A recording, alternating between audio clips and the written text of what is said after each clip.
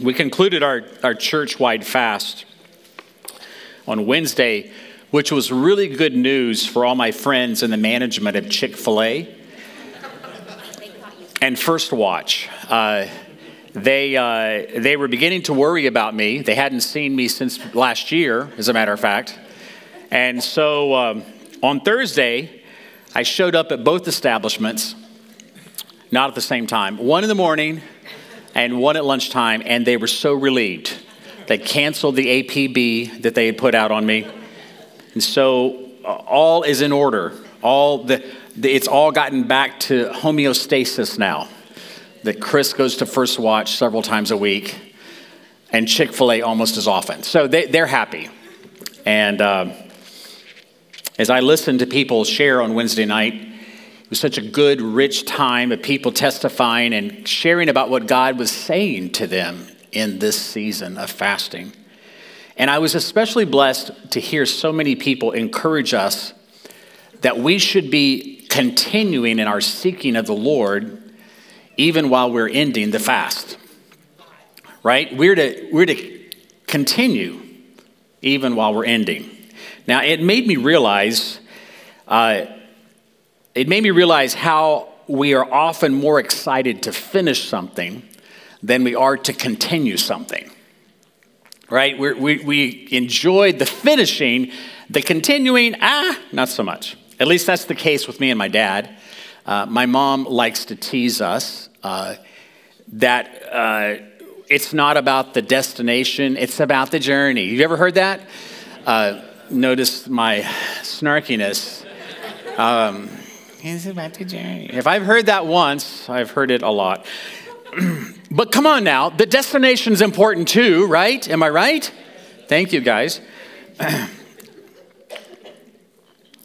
There's just something about crossing the finish line, right? About closing an old chapter, about concluding a project so that you can get on to the next project. I still remember when I was a senior in college and the euphoric feeling that I got after taking my last final exam of my last semester in college. Have you ever had that experience? Yeah, Jessica's over there. Yes, several people. I don't know that there's anything better. Now, I was exhilarated at that. I remember walking out and it was beautiful and sunshiny, and this was Mobile, so it was really hot and muggy, but it felt beautiful to me at the moment. And now it may have helped me that just in a few weeks after that moment, I would be marrying the girl of my dreams. But still, the finishing felt good. It felt good. And as followers of Jesus, there will be a moment in time when our race will be finished and our course will be completed. But before that moment occurs, we're called to continue in all the other moments. We are called to continue in seeking his face. We are called to continue in following him. We are called to continue in relating to him, to continue serving him, to continue praying to him, to continue learning from him, to continue growing in him. The book of Hebrews is a very helpful tool for those that want to continue, that want to keep on keeping on. It was written to a group of Jewish Christians who had endured some hard times, but were now facing new and even more serious and severe persecution. And the writer of Hebrews, which we don't really know who wrote it, some think it was Paul, that was the tradition. Many King James Bibles still indicate that he wrote it, but there's really no verifiable proof that he did. There's just speculation. It could have been Silas. It could have been Priscilla of Aquila and Priscilla. It could have been Clement. It could have been any number of people, different speculations. So we'll just call him the writer, or her, the writer of Hebrews. That writer is challenging those that are reading this book to continue. Throughout the book, the author has really two main goals. First is to elevate Jesus as the one who is superior overall. That is a major theme throughout the book.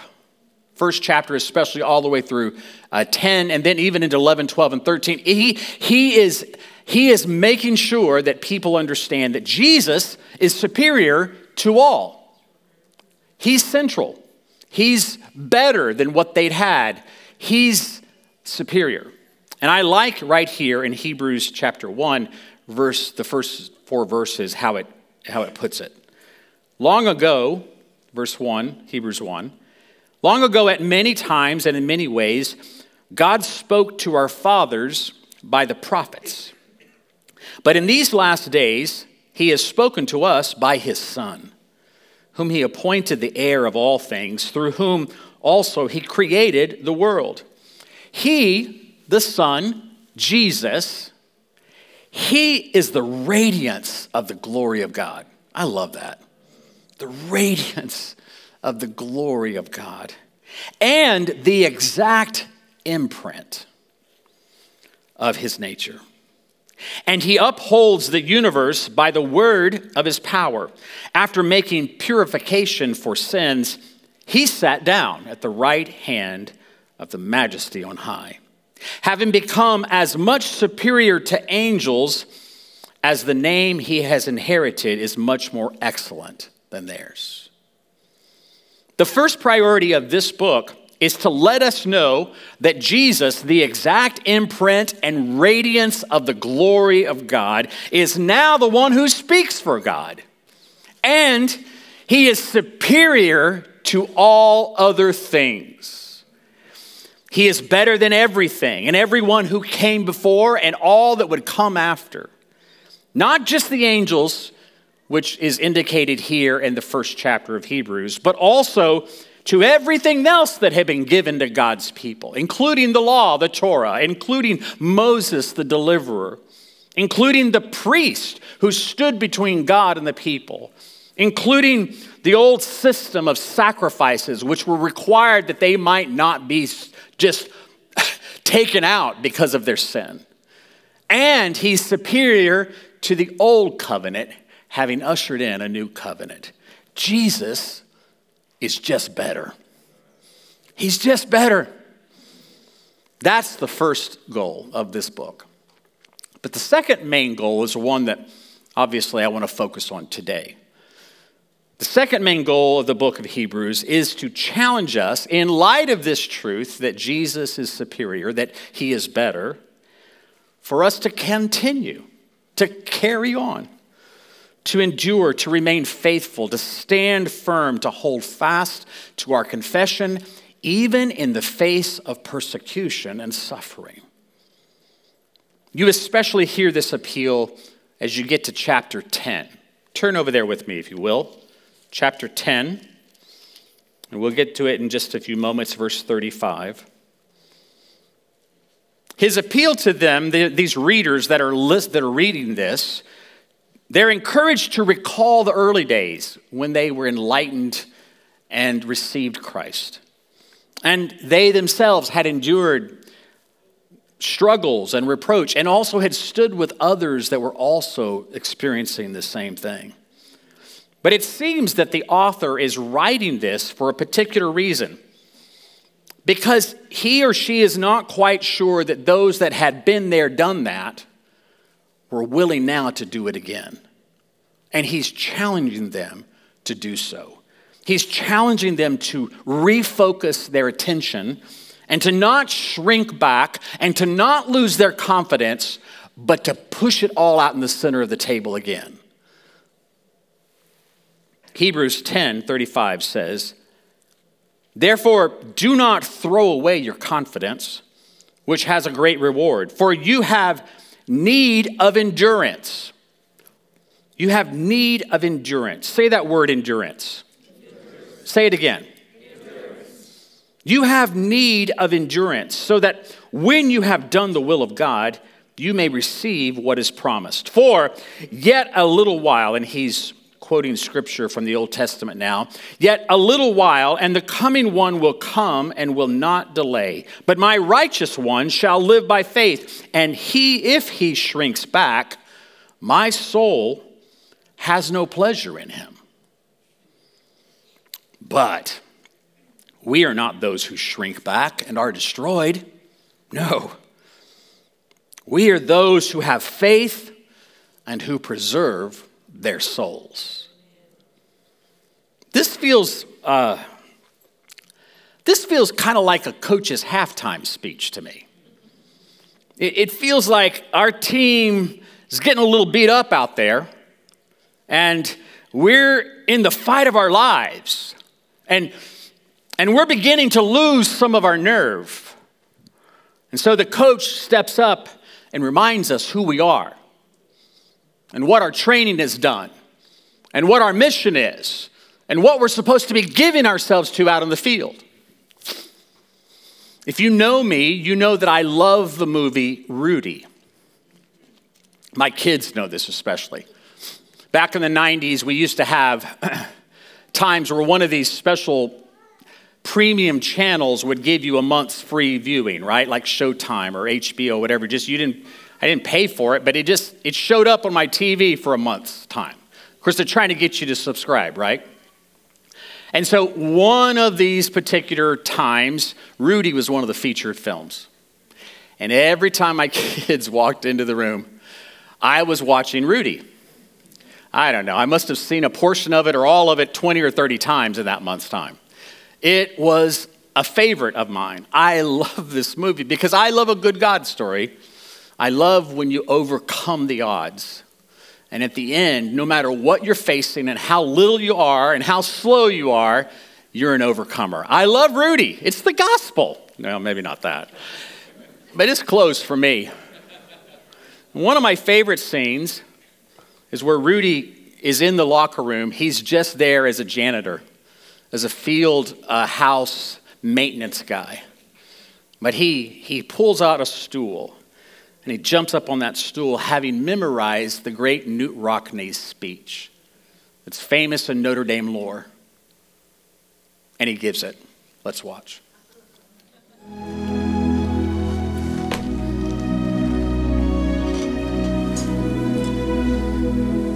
We're going to go inside, we're going to go outside, inside and outside. We're going to get them on the run, boys. And once we get them on the run, we're going to keep them on the run. And then we're going to go. And we're not going to stop until we get across that goal line. This is a team they say is good. Well, I think we're better than them. They can't lick us. What do you say, man?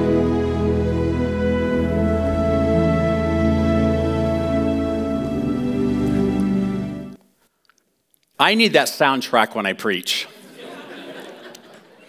That kind of speech is what I feel when I read these scriptures in Hebrews. I feel someone standing on a stool challenging us to do better, to not give up, to endure. I feel this writer saying to us, don't throw away your confidence, boys. Church. Get in there and fight. There's a great reward attached to it. We're not the kind of team that shrinks back. No, we're the ones who trust in God. Go out there and prove that you can endure. Leave it all on the field. Go inside and go outside. Cross the goal line.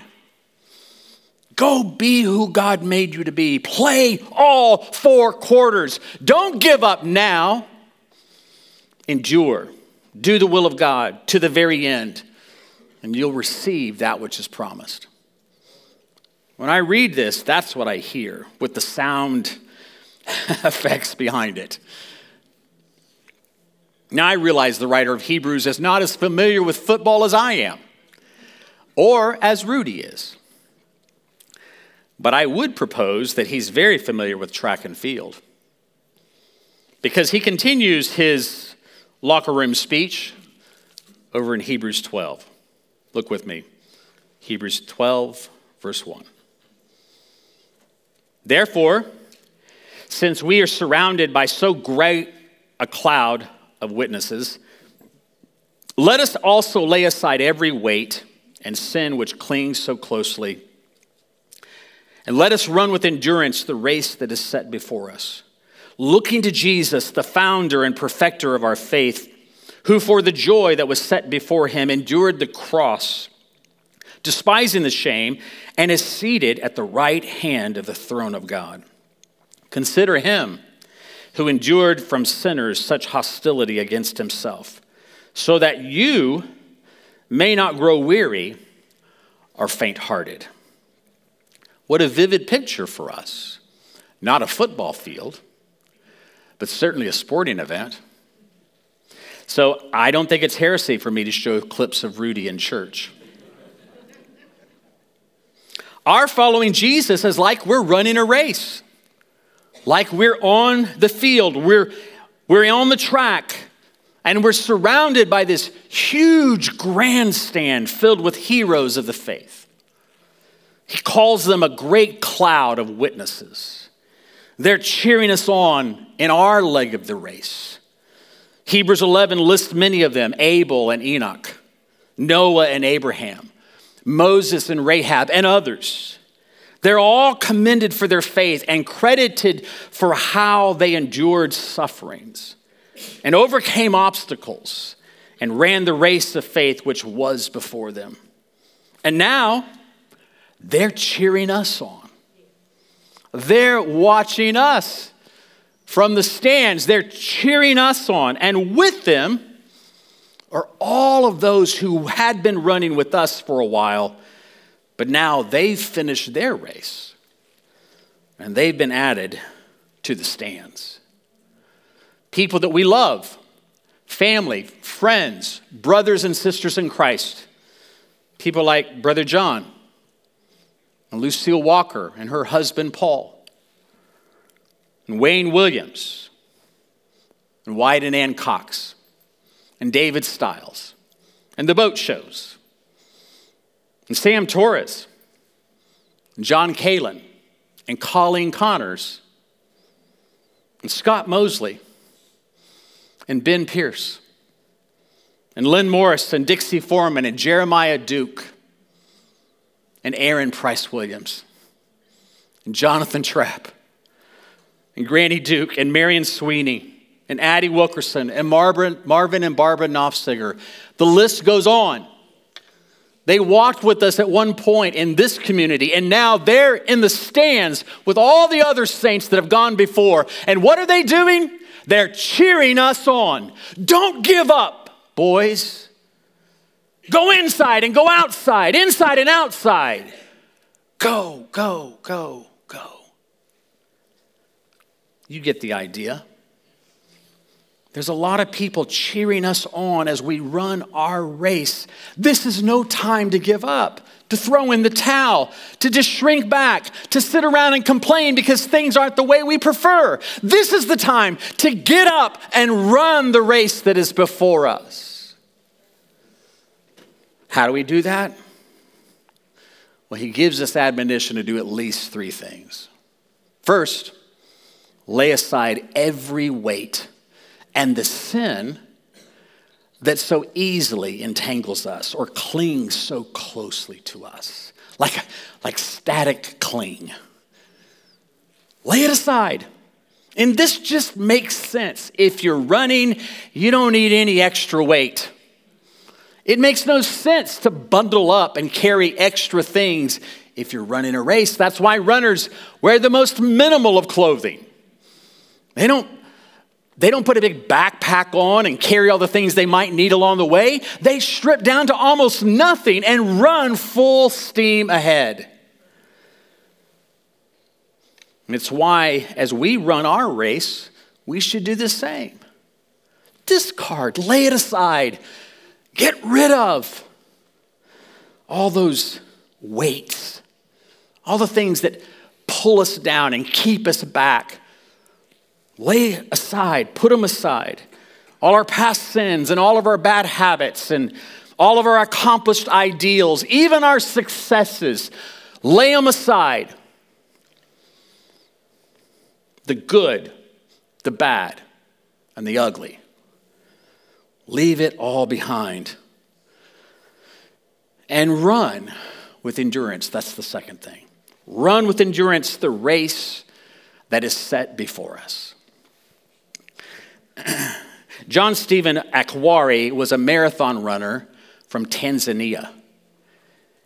And he competed in the 1968 Olympic Games in Mexico City. At the 19th kilometer during the 42-kilometer race, there was a jockeying for position with many of the runners. And Akhwari was knocked to the ground in the midst of all that and severely injured himself, dislocating his knee and scraping everything up and bruising his shoulder because of hitting the pavement. But he got back up and started running. He kept on running, not near as fast as he had been. He hobbled into that huge stadium more than an hour behind all the other runners. He kept on running, his leg bloodied and bandaged, with only a few hundred spectators left in that huge stadium to see him come in. They were already giving the medals away. And then he entered the stadium, and he kept on running. And when they asked him, after he had finished the race, why he kept on running, he said this: "My country did not send me 5,000 miles to start the race. They sent me 5,000 miles to finish the race." It doesn't matter what place you come in. It matters if you finish. In fact, I would dare say finishing is winning. And that's why Paul would say to Timothy in the twilight moments of his own life, having run his race and done it so well, he would say this to Timothy: "For I am already being poured out as a drink offering, and the time of my departure has come. I have fought the good fight. I have finished the race. I have kept the faith." One day, the same thing can be said of us. Just not yet. Because we have a race to run. We need to be doing those things so that they can be said of us when our race is finished. Until that day, we must continue in our race, laying aside every weight and the sin that so easily entangles, and run with endurance, stripped down and determined to finish no matter what place you're in. And as you race, remember to do this final third thing. Fix your eyes on Jesus. Keep looking at him, the founder and the perfecter of your faith. We endure not by some modern definition of success, but by comparing ourselves to others. We don't win that way. And we don't even compare ourselves with those who went before us, or even look into the stands where they're cheering us on now. The only place our eyes should be is on Jesus. Jesus, because he's the one who has our heart and has our mind. So there's my challenge to us today as we conclude our fast 4 days ago. Keep on keeping on. While you may be ending some things, this is not a time to end your race. This is a time to continue, to keep on, to throw off everything that hinders you and the sin that so easily entangles you and clings to you. Shred it. Get rid of it. Strip it off. And run with endurance the race that is marked out for you, with your eyes fixed on Jesus, the author and perfecter of our faith. Amen. Donna's going to come and we're going to pray for us this morning. Pray for any of you that the Lord is speaking to you. Make sure that the Lord can do in you what he has come to do. I want to read a small portion of scripture from the Message in Lamentations 3. I'm sticking with God. He's all I've got. God proves good to the man who passionately waits, to the woman who diligently seeks. It is a good thing to persevere in hope of the Lord. It's a good thing to stick it out in hard times. When life is heavy and hard to take off by yourself, enter the silence. Bow in prayer. Don't ask questions. Wait for hope to appear. Don't run from trouble. Take it full face. The worst is never the worst. Why?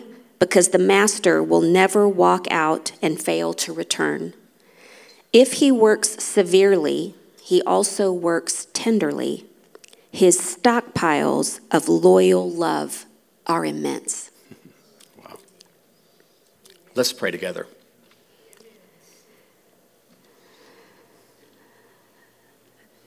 Father, we thank you that you're a good Father,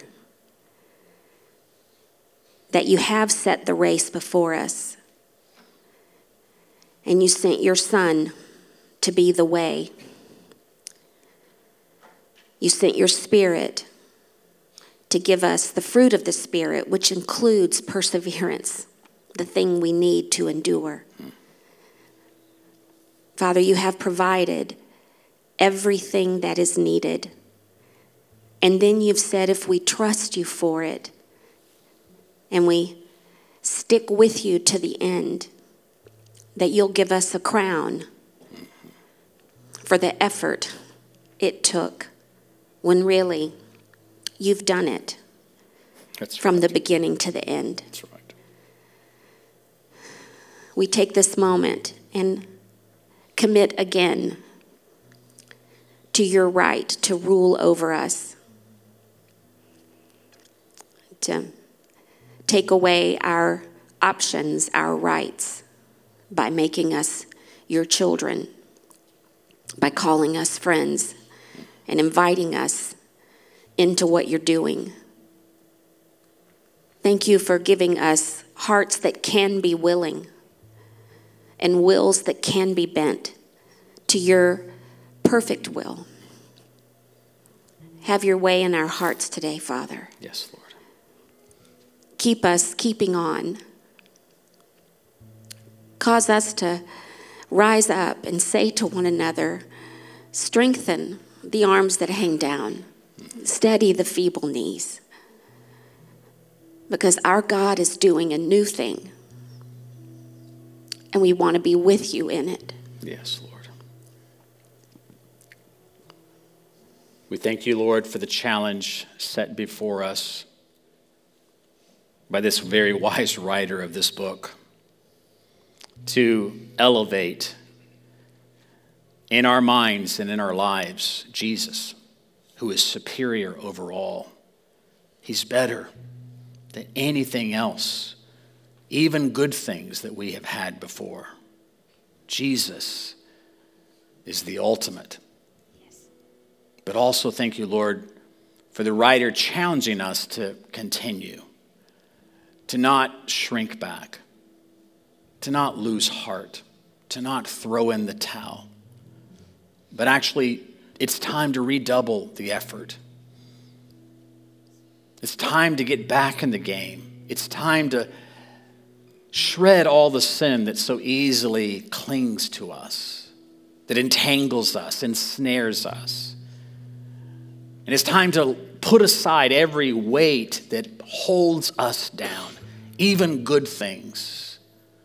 It's time to strip down and run the race with endurance that is set before us. Fixing our eyes not on all the acclaim we might get, all the cheering that might be going on, all the others that might be doing it or not doing it, but putting our eyes on Jesus, the one who started our faith and the one who will finish our faith. He's the founder and the perfecter of our faith in you. Lord, I pray for us as a community, a spiritual family, that you will help us run the race that is set before us. Not sit in a chair, not sit back and wait for others to do it, not sit back and criticize when they do it, but get in the race and run with our eyes fixed on you. I pray for us, Lord, young, old, man, woman, married, single, wherever we are, in the workplace, in the home, in the schoolyard, in the neighborhoods, in the parks, wherever we are, may it be known of us that we're running towards you with our eyes fixed on Jesus. And help us, O Lord, in these days to see the great reward that you promise. And in the days to come, to see the very great reward that is ours. We ask this in Jesus' name. Amen.